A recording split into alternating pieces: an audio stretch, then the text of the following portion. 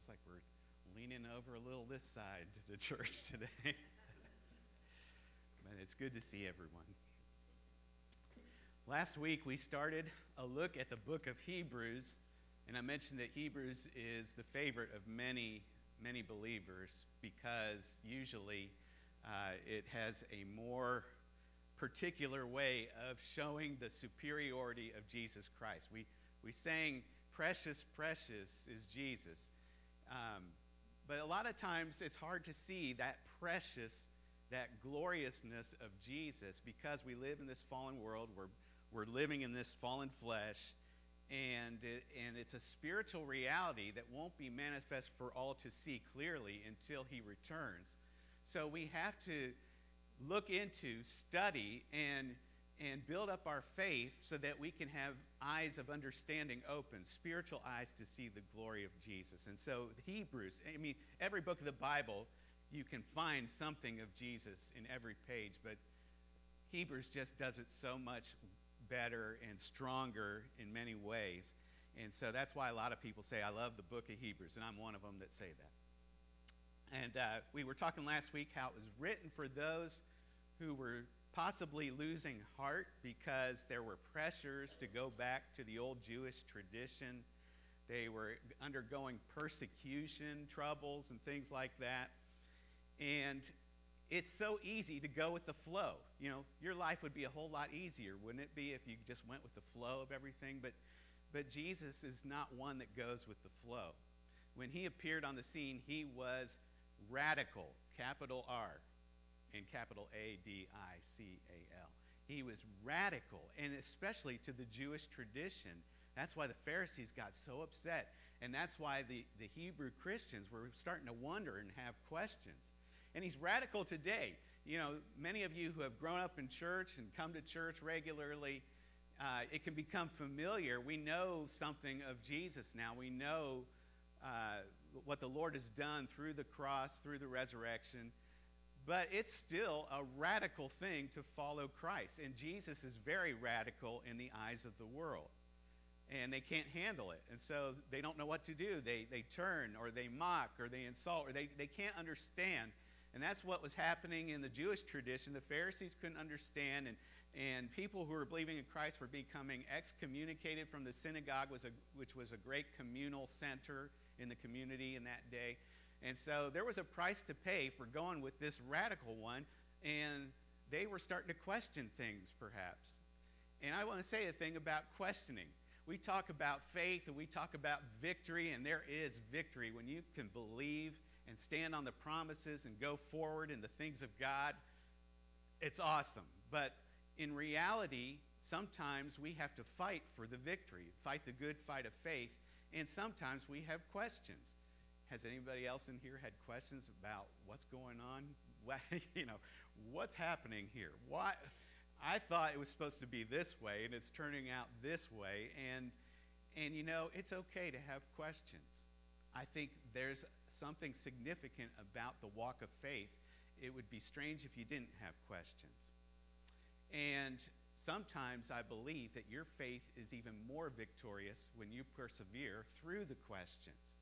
So you don't have to feel second-rate, second-class, my faith is so weak when you're having questions. You can understand that questions are a part of our life as long as we're in this flesh, and that we do walk by faith and not by sight, and questioning is very normal.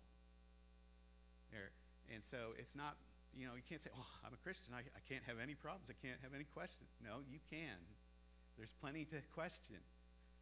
But your faith is being commended while you do that, while you stick true and faithful to the Lord. And I believe the Lord will always recompense you, will always bless you after a time of persevering and saying, I still love you, I still trust you, even though I have questions.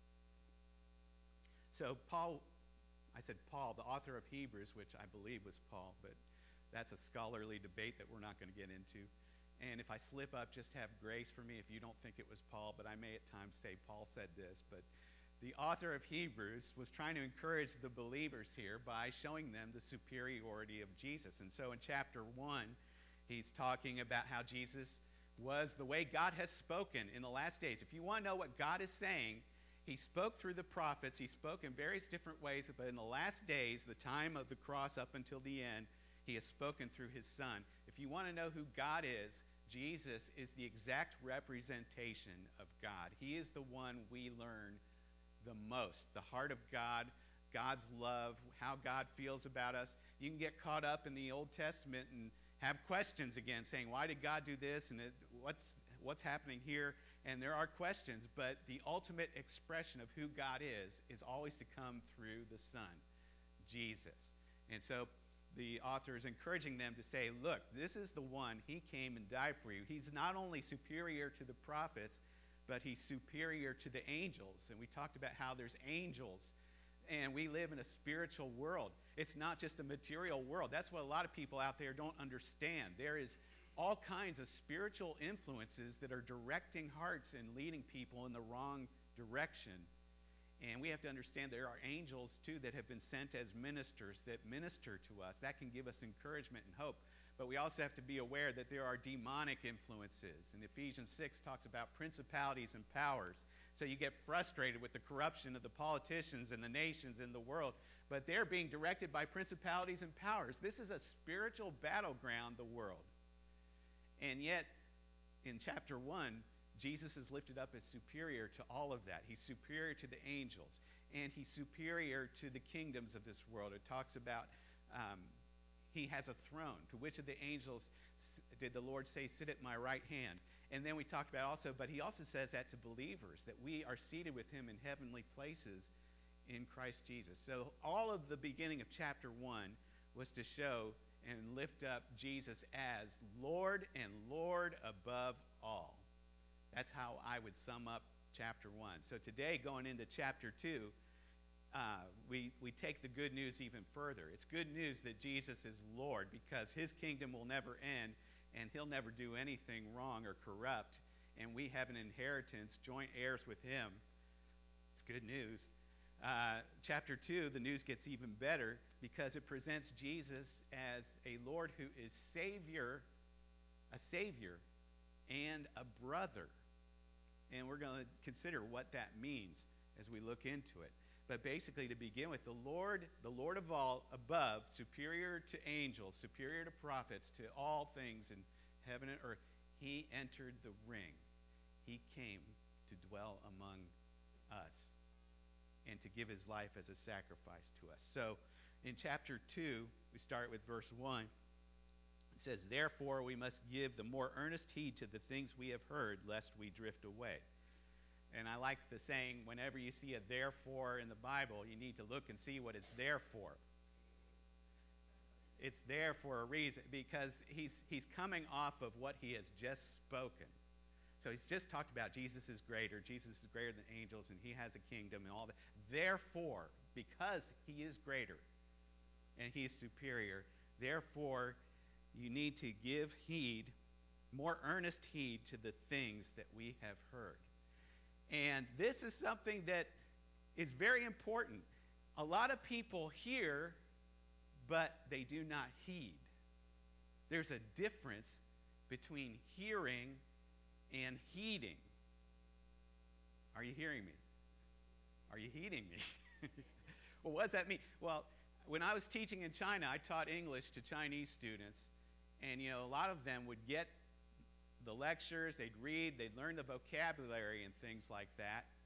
They were hearing it, and they could maybe understand it, but they weren't taking it and running with it. They weren't practicing it. And I would say, if you want to get better at English, you need to practice it. Go out and talk to some foreigners and things like that. They say, oh, I'm just too afraid, or I'm going to make a mistake, and things like that. Well, yeah, you're going to make mistakes, but unless you run with what you're hearing, it's not going to become more mainstream in your life. It's not going to become natural to you. It's not going to become a power that you have that you can wield when you need to wield it. And the same thing comes spiritually. You can hear lots of good things, but you have to take it and run with it. You have to first do more than hear. You have to be heeding it while you're hearing. One of the classes I taught in China was a special group of students they put me in with, And they were called the TV class because they didn't have live teachers. They had TVs. It was an experiment. This was back before the internet and streaming and things like that. And they sat this class. I think it was a remedial class of some sort. And it was just, they were just getting TV instruction. And they wanted to bring me in to do a special experiment, see how it would go with teaching them some English. And I'll tell you what, this was a strange group because whenever I walked into a Chinese classroom, normally all the Chinese students would just giggle, there's the foreigner, and then sometimes they'd even applaud. If you want to feel special, go teach English in China.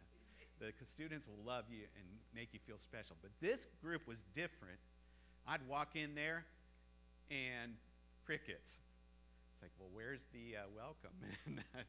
And so I come in with my big goofy smile. Hey, how you doing? And they're all just sitting there like this. I thought, what in the world? They were so passive. So my challenge, I think they were passive because all they were doing was watching TV. They were never having any participation in their classes or being challenged for anything to speak up or things like that. So I thought, how am I going to get these guys speaking? They're not even saying hi when I say hi back. So I thought, well, I'll talk about something that's interesting to them. And I said, how many of you like sports? And they're all just sit there. I thought, oh, nobody must like sports in this group. Okay, how many of you don't like sports? And they all just sat there. I thought, this is going to be a tough group. And it turned out to be, I don't even remember. That was so long ago, but one of the ways I tried to motivate them is I tried to just tell them, hey, look, you've got more. You can be an example to others. You guys, anyway, the point was they were so passive and they didn't respond. They didn't heed what they heard. You got to take the ball and run with it.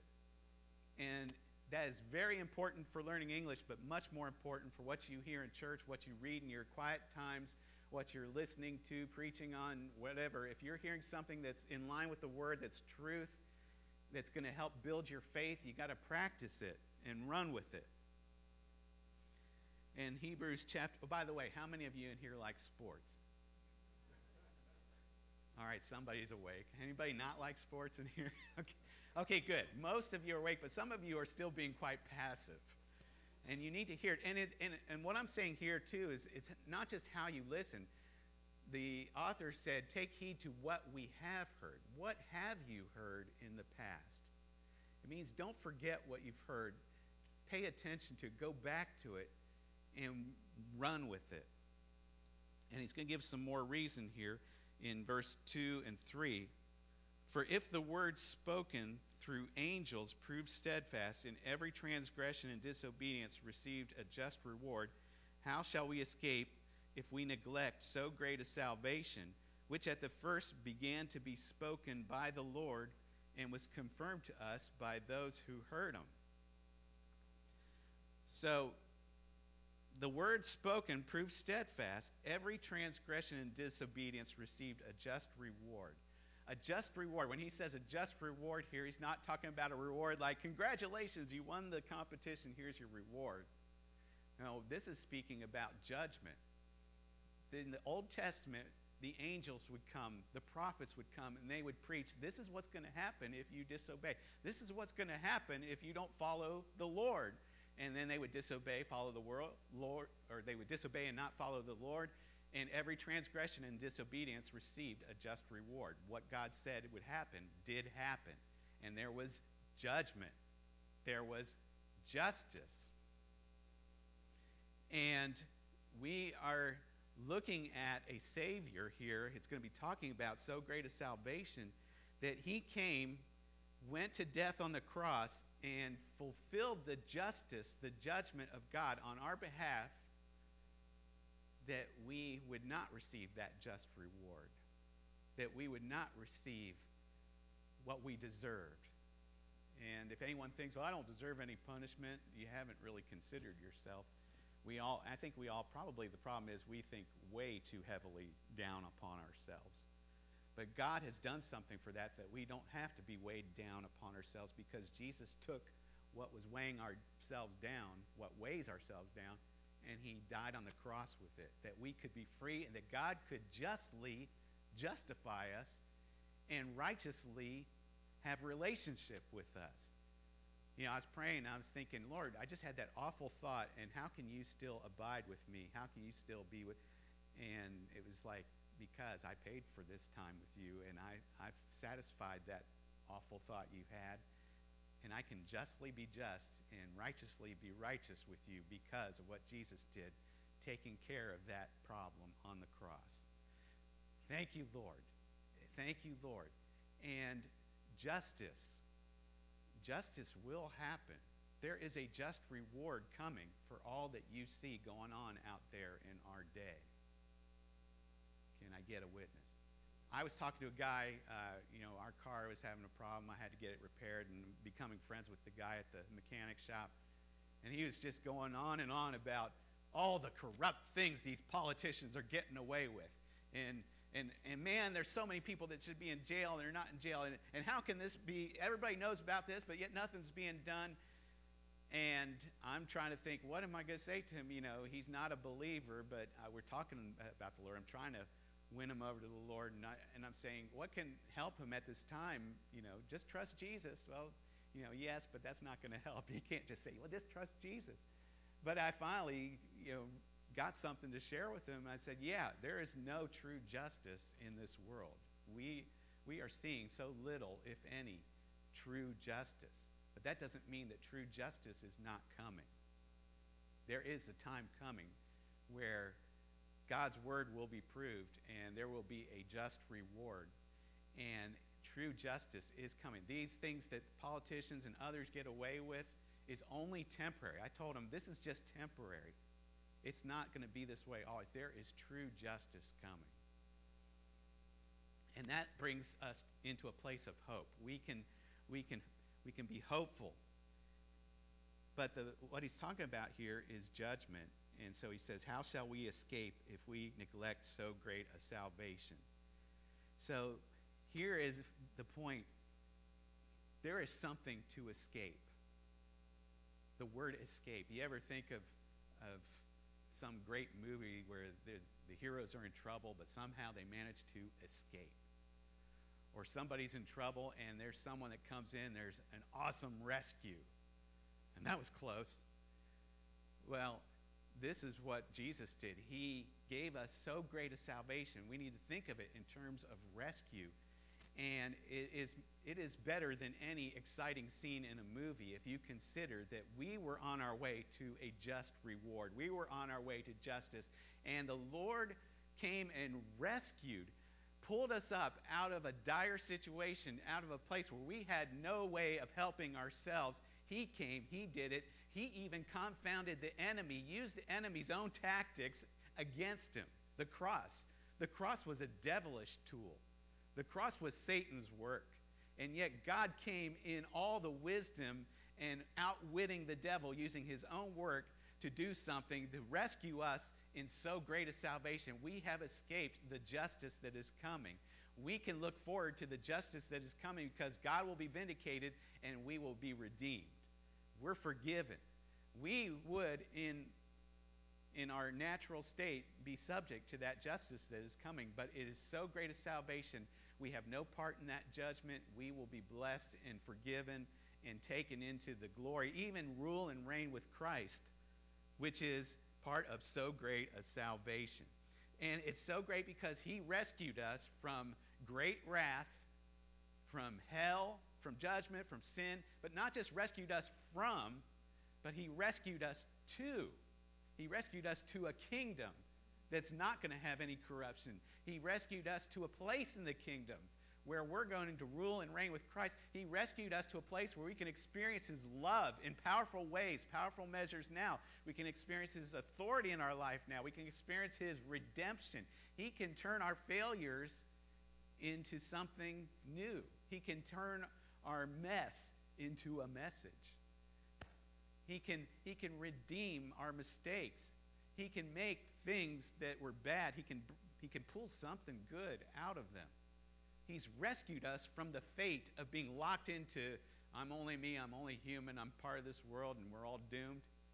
He's rescued us from that and to the glory of Jesus, joint heirs with Christ, and a place in the kingdom that's going to be eternally exceptional. And it says, how can we escape if we neglect so great a salvation? The word neglect doesn't mean reject. It means to be indifferent to and to not pay attention to. So a lot of times we neglect so great a salvation. We don't consider our position in Christ. We're tending more to, how am I going to get out of this fix? How am I going to get out of this problem? And your issues, your problems are important. You need to tend to them. But we need to learn to not neglect so great a salvation, because salvation isn't just for the end. You're going to be rescued, and in the end, when Jesus returns, you're going to heaven. Salvation is for now. In fact, the word used for save in places, well, wherever it talks about being saved in the Bible, the word for that is sozo. It means deliverance, but it also means health, wellness, wholeness, prosperity. It means everything in Christ, that you are in Him and not in the way of the world, that He has strength for you, love for you, power for you. There's something now. It's not just when He returns, but we neglect so great a salvation. We don't experience that because we're too caught up and distracted with everything else. So, what's the opposite of neglect? He said it in verse 1, earnest heed. So we go back to the earnest heed. He said, give the more earnest heed, full attention. That's the opposite of neglect. When you don't give that full attention, it says, lest we drift away. You might be drifting away. Sometimes you can be drifting and not even know that you're floating away because you're dealing with everything else, neglecting so great a salvation. Give the more earnest heed. And you say, hey, wait a second. People don't fall overnight. You hear about Christians falling and scandals and things like that. They don't just wake up and say, oops, today I fell. They've been drifting away for some time. They've been falling away, and they've not. Maybe they didn't mean that. Maybe it wasn't intentional, but they're not giving earnest heed to what they have in Christ, who they are in Christ, what He's done, how He's still present. But I don't feel it. No, I'm just believing because the Word tells me He's present. That's giving earnest heed and not neglecting. And we think of the price Jesus paid for us so that we could have so great a salvation.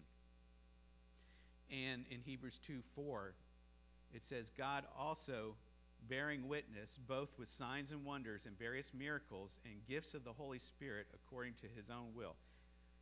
How can you neglect the salvation that God has spoken and proved, and He bore witness with signs and wonders, with various miracles and gifts of the Holy Spirit according to His own will?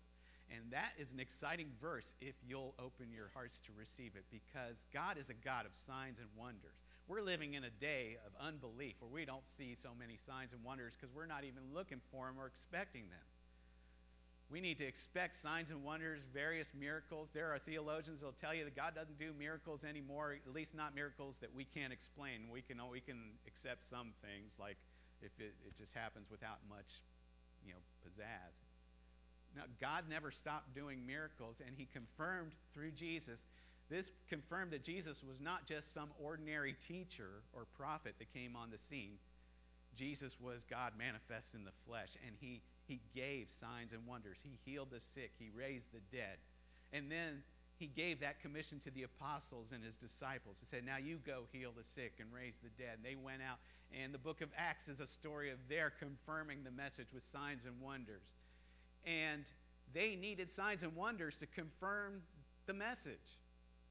And Paul said, I didn't come winning you over with wise and eloquent words, but with a demonstration of the Spirit and power. And so Paul needed the demonstration of the Spirit and power. The apostles needed the confirmation of signs and wonders. What makes us think we don't need them? We're witnessing to people, and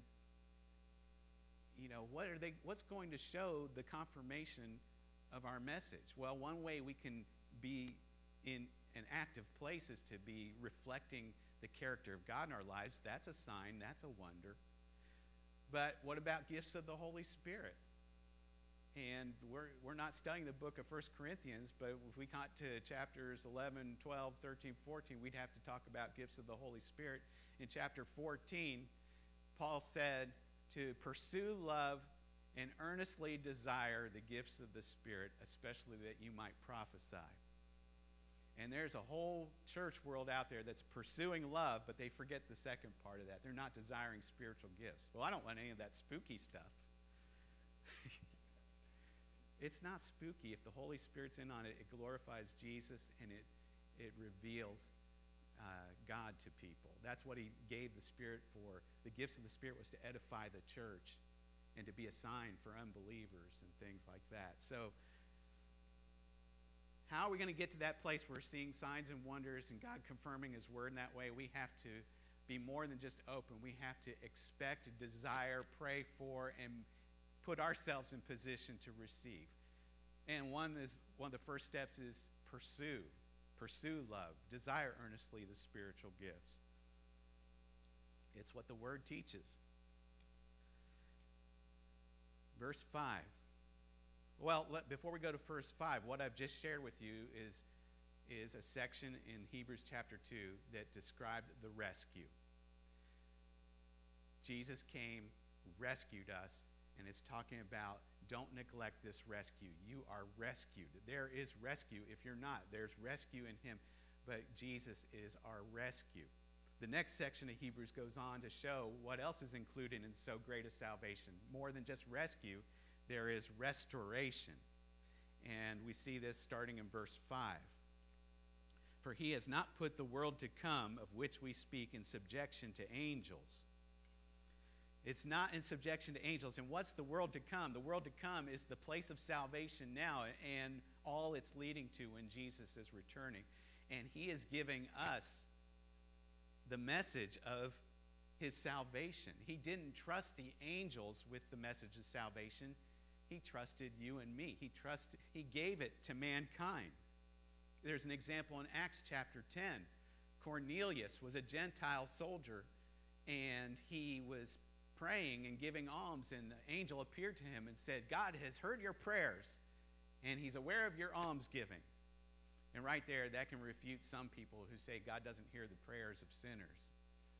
If God didn't hear the prayers of sinners, then how can anyone be saved? You have to pray to come to the Lord. Well, then he only hears that prayer. No, God hears people. He heard Cornelius, and an angel said, your prayers have come before the Lord. Your almsgiving has come before the Lord. Send for Peter. He'll tell you what to do. Isn't that interesting? Because why didn't the angel just tell him, here's what you need to know. Here's what you need to know about Jesus. But the angels didn't have a part in this matter. This is divine government. This is divine order. This is God's heavenly ambassadorship given to you and me, given to Peter and not the angel. And we talked last week how the angels are mighty. They are incredible beings. They are not the little cute little things. There may be some cherubim, seraphim, kind of stuff like that, but normally they invoke fear and dread. They always had to appear and say, don't be afraid. Angels. And the mighty angels. And yet God has given it to someone lower than the angels. He's given it to Peter to share the gospel. He's given it to you and me to share what Jesus has done. Why? Because Jesus came for us, not for the angels. It's a humankind thing. We're tied to the Lord in a special way that the angels aren't. And in 1 Peter, he even talks about 1 Peter 1:12, he talks about how the angels desire to look into these things. They're in awe of what God has done through Jesus for mankind. And so chapter 2, 6 through 8, it says, but one testified in a certain place, what is man that you are mindful of him, or the Son of Man that you take care of him? You have made him a little lower than the angels. You have crowned him with glory and honor and set him over the works of your hands. You have put all things in subjection under his feet. Now, this is a passage taken from the book of Psalms, Psalms 8, 4 to 6. And it's an incredible passage because it speaks in different ways. It is prophetic of what Jesus has done, what God has done for us as humanity. And it also speaks messianically of how God accomplished it. He accomplished it not through angels. He accomplished it through a man. But what is man? What is man? Like I said, the angels were fierce, mighty forms, and yet God paid attention to the lower ones. The lower ones. That ought to put a price value on every person. You never think that you're not special to God.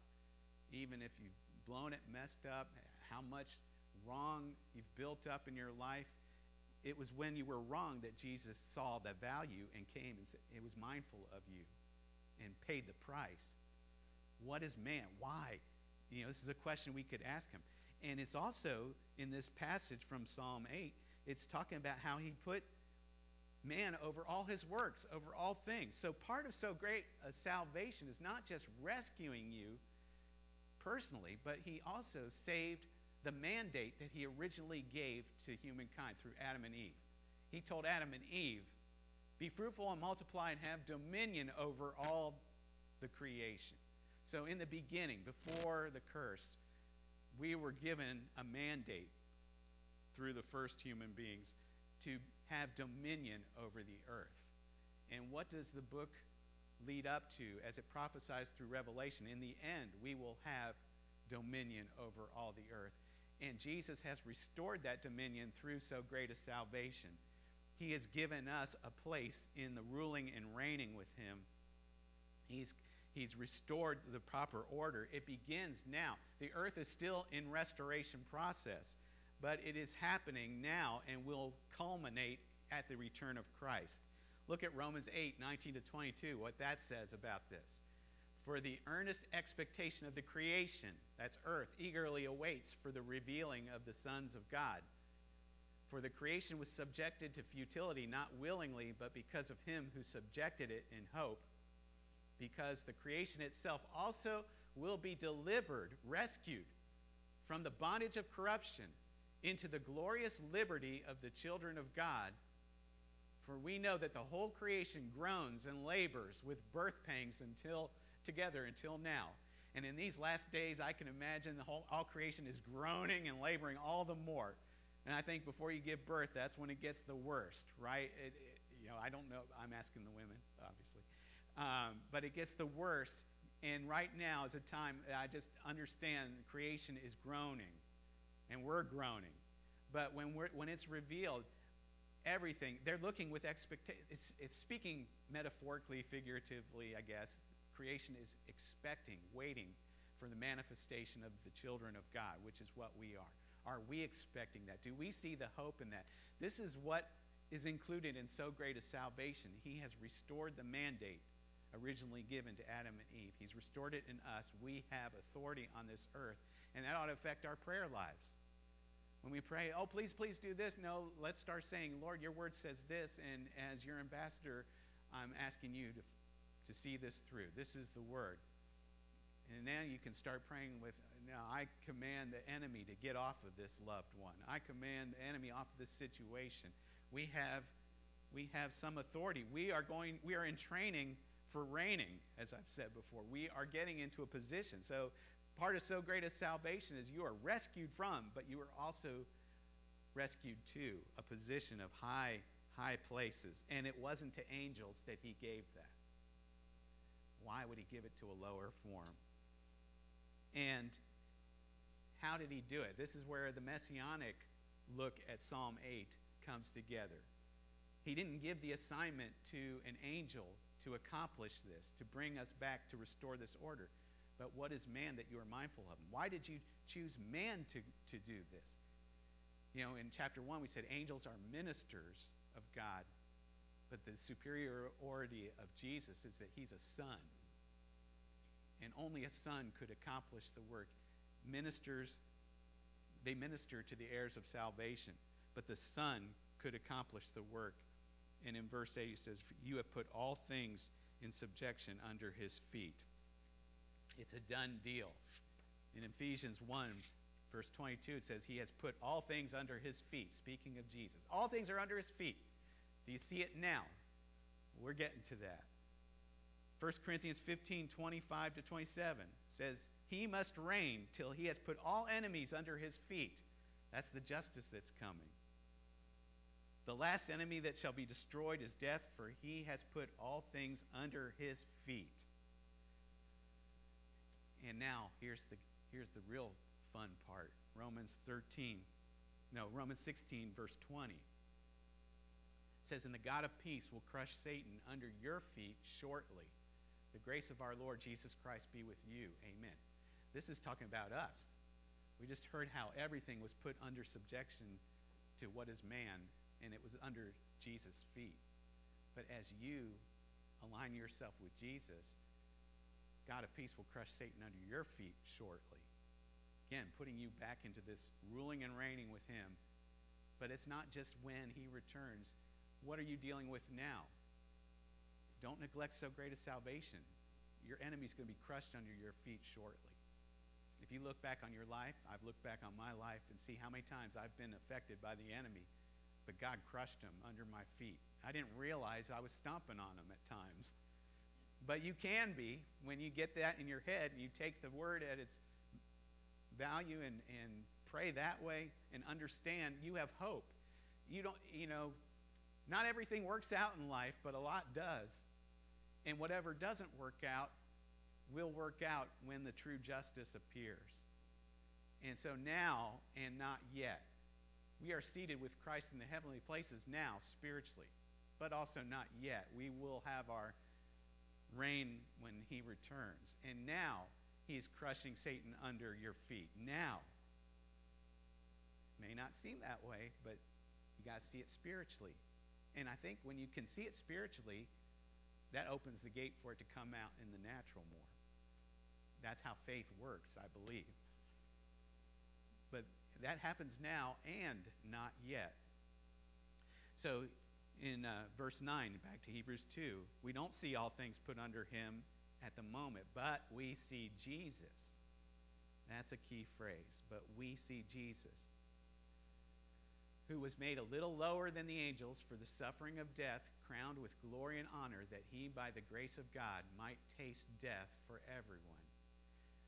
So if you don't see everything under his subjection right now, you still look at everything through the filter of Jesus. We see Jesus. And this is talking about Jesus in his humiliation. It said he was made a little lower than angels. We look at him and say he's made a little lower than angels. He came, was obedient, and humbled himself to death. He came into our world and became like us so that he could bring us into his world and we become like him. All through the humiliation and the death on the cross. He was made lower than angels. He wasn't the high and glory. He could have appeared and shined brightly, but he came in humiliation. That's what we see right now. And that's where the glory is. When he was born on that Christmas Eve night, the angel said, glory to God in the highest on earth. Glory to God in the highest glory. How can that be high glory? It's his humiliation. Well, as we said last week, what goes down must come up. When you humble yourself, when he humbled himself, he suffered death. He who suffered death was crowned with glory and honor. And it's humbling for the Hebrew Christians to be going through what they're going through and not have the esteem of the synagogues or the Pharisees or the traditionalists. And it's humbling for us to be mocked by the world and not understood because people don't have a clue as to what we're talking about spiritually. But as we go down, the Lord lifts up. And what we have gone down for is glory and honor, that when he appears, we shall be like him as he is. And that glory and honor is even now and not yet.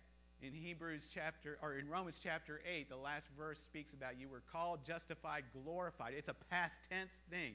Can you see it spiritually? You've been glorified with him. Humble yourself now, and he will lift you. Without the death, there's not a resurrection. And this is the mystery of God, that God became lower than the angels, and we see him. We don't see all things as it should be. Not everything's under his feet right now. So what do we see? We see him. And when it says we see him, you know what it's saying? Give earnest heed. Seeing, it's an active seeing. Give earnest heed. Look for him in your situation. Remember him in your situation. Put him in your situation. See him. It's going back to the theme of giving earnest heed. And that's the restoration. That's the order. So we've talked about rescue and restoration. If you'll bear with me, there's one more piece to the great salvation. So great a salvation. It's not just great salvation. It's so great. You've got rescue. You've got restoration. But it doesn't come without reconciliation. And so the rest of the chapter talks about how he reconciled us. Hebrews 2:10. For it was fitting for him, for whom are all things, and by whom are all things, in bringing many sons to glory, to make the captain of their salvation perfect through suffering. It was fitting for him to become lower than the angels and to suffer to bring many to glory. And he brings many to glory. He died and tasted death for all. This is what it said in Hebrews 2:9. For all, worthy and unworthy, everyone can have a piece of the pie. Everyone can put their faith and trust in Jesus because his death accomplished it for everyone. But not everyone does. And so here it says he's bringing many who have followed him, the captain of their salvation. Captain's a military term. It reminds us that we are in a battlefield, this earth, this time, and Jesus was made perfect through sufferings. What does that mean? Was he not perfect before he suffered? Yes, he was. He was the perfect one. He was God manifested in the flesh. What that means is that the office of Savior was perfected.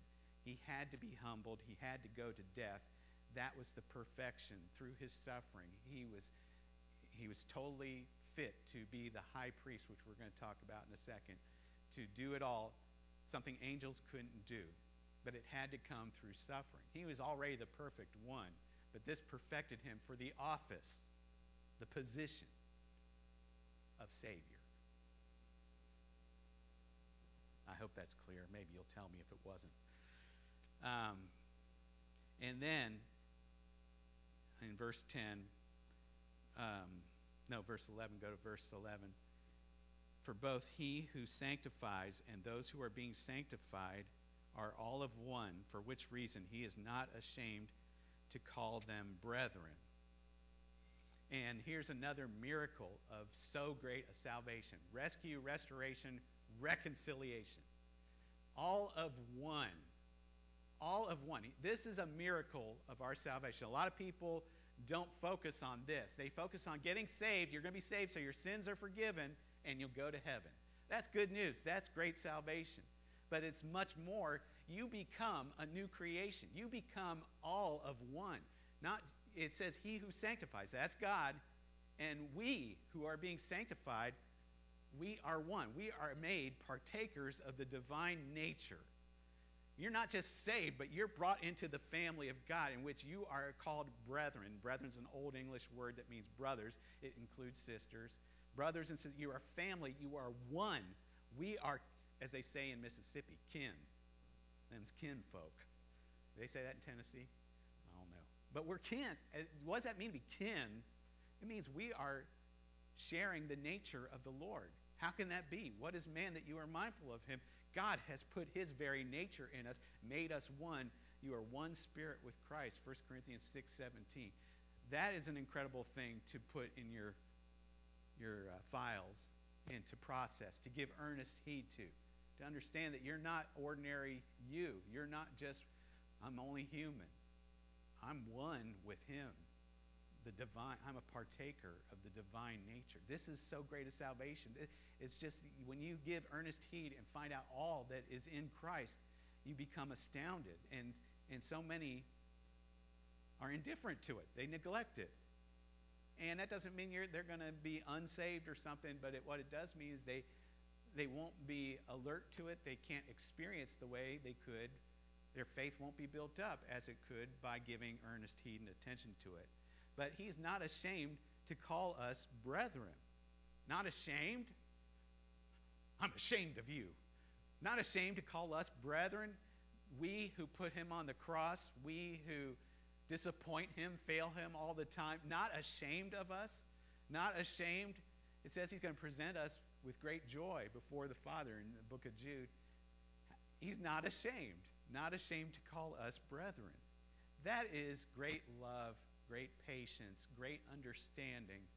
The Lord knows that we're of the dust. I think that's how he has such patience with us. But, we find it easy to snub people all the time, whether we want to admit it or not. We look down on people, and that's just human nature. Someone stinks, you don't want to be around them. You don't want to bring them home and say, look, this is my best friend. But that's basically what Jesus does with us.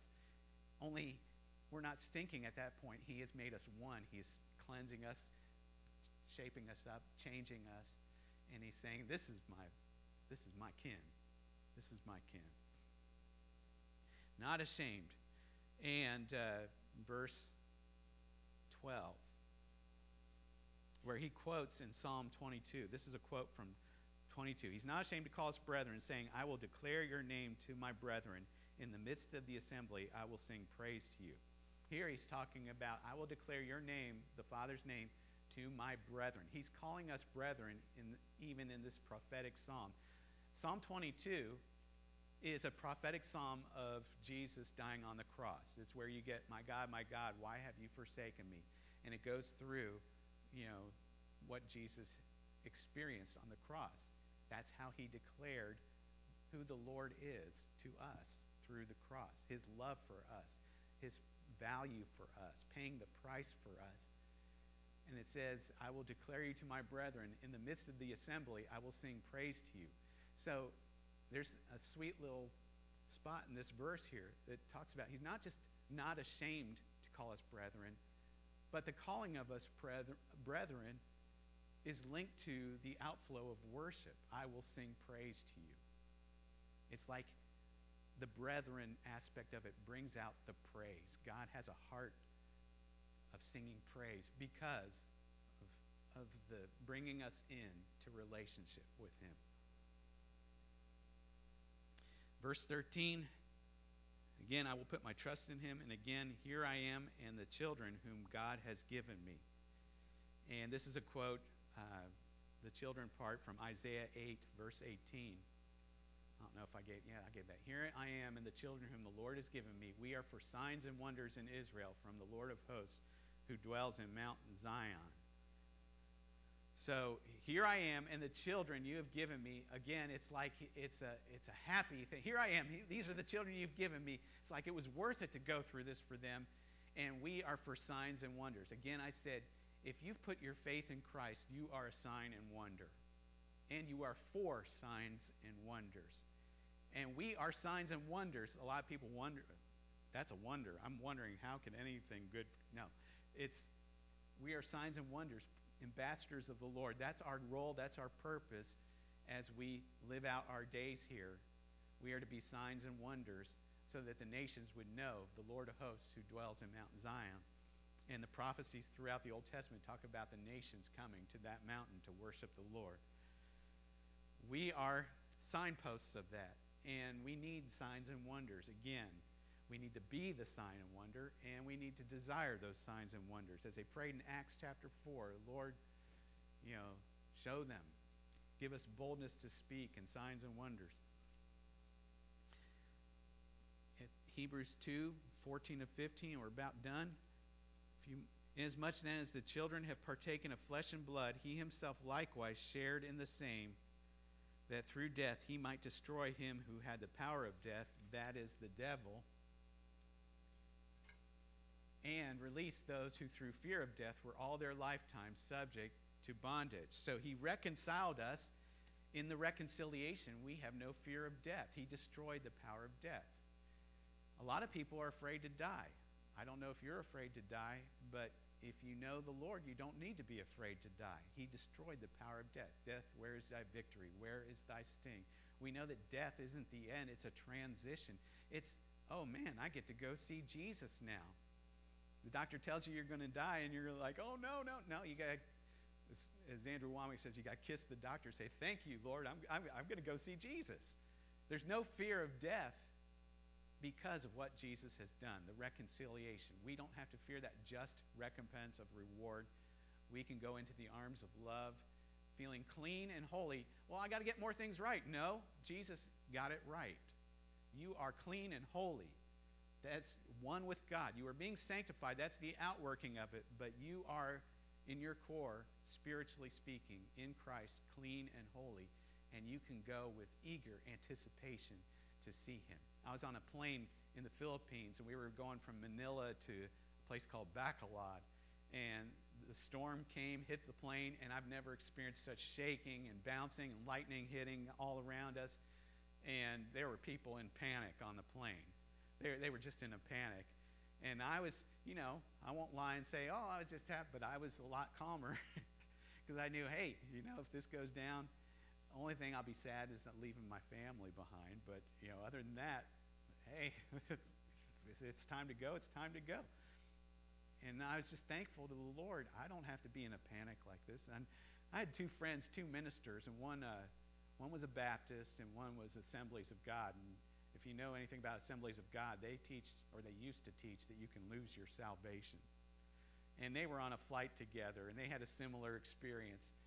And I heard the story. The Baptist guy was just laughing because he was sitting there just kind of smiling, thanking the Lord during it all. And his friend next to him, the AOG guy, he was just trying to confess all his sins and getting everything out at the last minute. I got to confess, I got to get everything right with the Lord.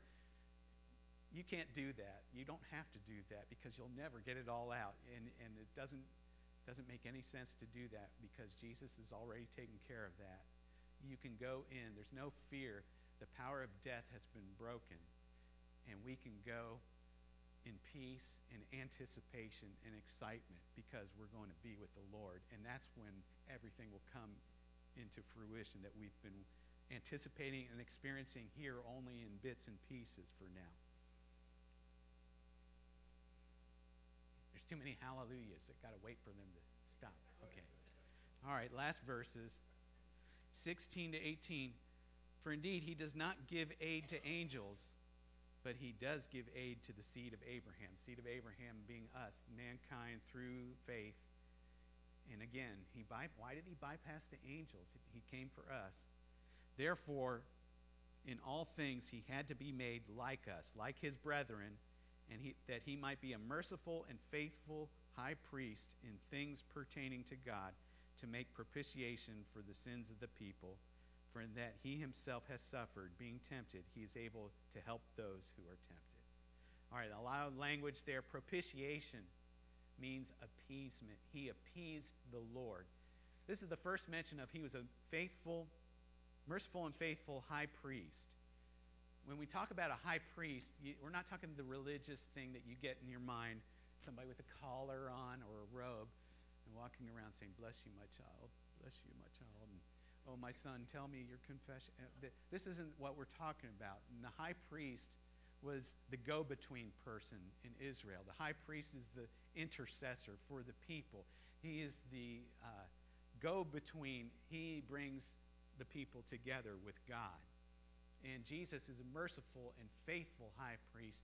There were some high priests that would manipulate and try to control the people and try to have power over the people.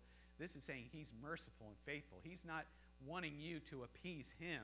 He's appeasing God for you. He was to make propitiation and appeasement for the sins. Sin had to be appeased.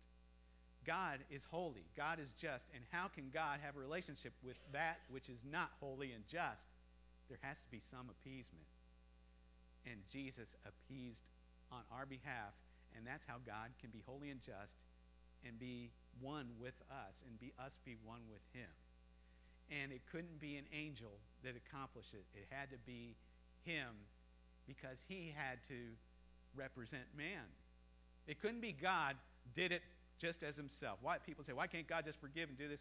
God couldn't be a representative of mankind if he didn't have his own experience and being Adam was a representative of mankind and everyone was guilty. There had to be a representative of mankind. God, just as God alone was too high and above, could not experience and be a representative for man. So in the wisdom of God, he manifested himself in the flesh. Jesus, the Word, became flesh, dwelt among us, and he was able to do it. If Jesus was just a man and not God, he couldn't atone or he couldn't make appeasement for everyone else because he wouldn't be able to appease everything for his own. He had to have the divine. He had to be God to be perfect. He was the only perfect one that ever walked. And he had to be God in order for that. So he couldn't just be a man. He couldn't be an angel and atone for us because angels aren't in the form of man. They can't be our representative. So God, man, the divine Jesus suffered, and that perfected him for his office as Savior. And not only that, because he suffered, he's able to relate with you and me and understand what we suffer. He's able to be close to us, a brother to us. He's not just a Savior. He's not just Lord. He's not just Savior, but he's brother. And he understands. He knows your pain. He knows what you go through.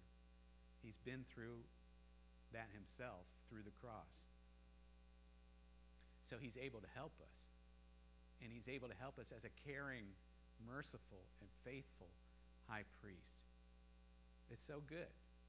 That is our Jesus. That is our Lord. He's Lord, Savior, and brother. So great a salvation has brought us rescue, has restored our mandate, restoration, and has reconciled us that we might be able to be one with God because of what Jesus suffered for us. So, are you giving earnest heed to these things? Will you give earnest heed to these things? Is Jesus your Lord? Is he your Savior? And do you relate with him as brother? All of these. Are you one with him? You can be. That's the good news of so great a salvation. He tasted death for everyone. And the question is, will you receive him and taste and see that God is good? You don't have to answer that. You can think about it on your way out. But if anyone needs prayer, come on up afterwards and we can pray. And with that, let's close. Lord, we thank you and we love you for your goodness to us. And we just pray, Father, that you would bring these things into greater understanding in our lives. Help us to be mindful. As you were mindful of man, help us to be mindful of you. And help us to walk in your way and to experience your love and goodness, to be vessels able to pour out and bless others with it as well. And we just praise you. Thank you, Lord, for this time today, and we love you in Jesus' name.